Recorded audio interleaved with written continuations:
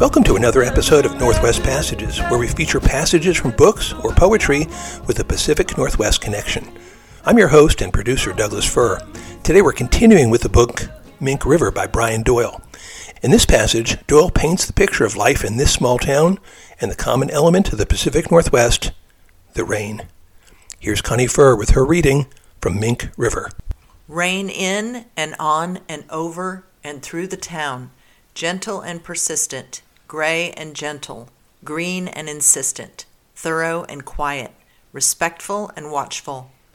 On worried man and cedar in the Department of Public Works, where they hunch over a table strewn and scattered with maps. On Declan staggering along the beach to the hulk of his boat.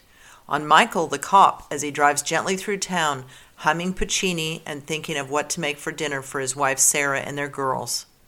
On Sarah as she spades their garden with the two little girls who are digging as fast and furiously as possible, looking for worms because their daddy says if they find 50 worms, he will take them fishing tomorrow morning, rain or shine. On no horses walking in the hills, up the old quarry road and through the forest and back along the old quarry road once, twice, 3 times. On the young female bear 2 miles upriver from the village where she found a dead elk calf. On Maplehead, picking salmon berries in the dark mossy places near the creek near Owen's shop. On Owen's shop, where he is hammering and cursing, and Moses sits silently on the old football helmet. On Rachel taking off her shirt with both hands in the deft, graceful, cross-handed way that women pull their shirts over their heads. And on Timmy sitting cross-legged before her watching. On George Christie, the former logger, oiling the teeth of his chainsaw a mile from the bear. On his wife Anna, who sits by the river listening to the river's excitement after 3 days of rain.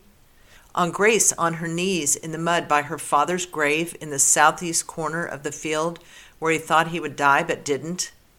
On Nicholas, relentlessly lifting weights up, down, more weight, up, down, more weight, up, down, up, down, up, down, up, down.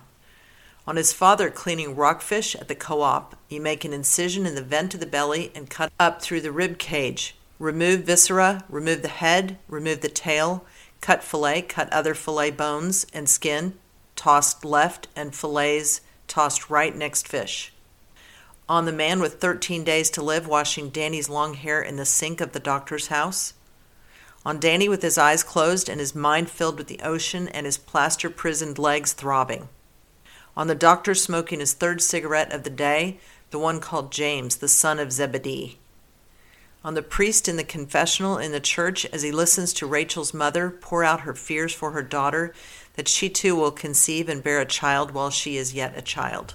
That was a passage from Mink River by Brian Doyle, published by Oregon State University Press in 2010. You can read more about the author at www.osupress.oregonstate.edu. Thanks to Connie Furr for her always excellent reading, and thanks for listening today. Northwest Passages is KSQM Studios production.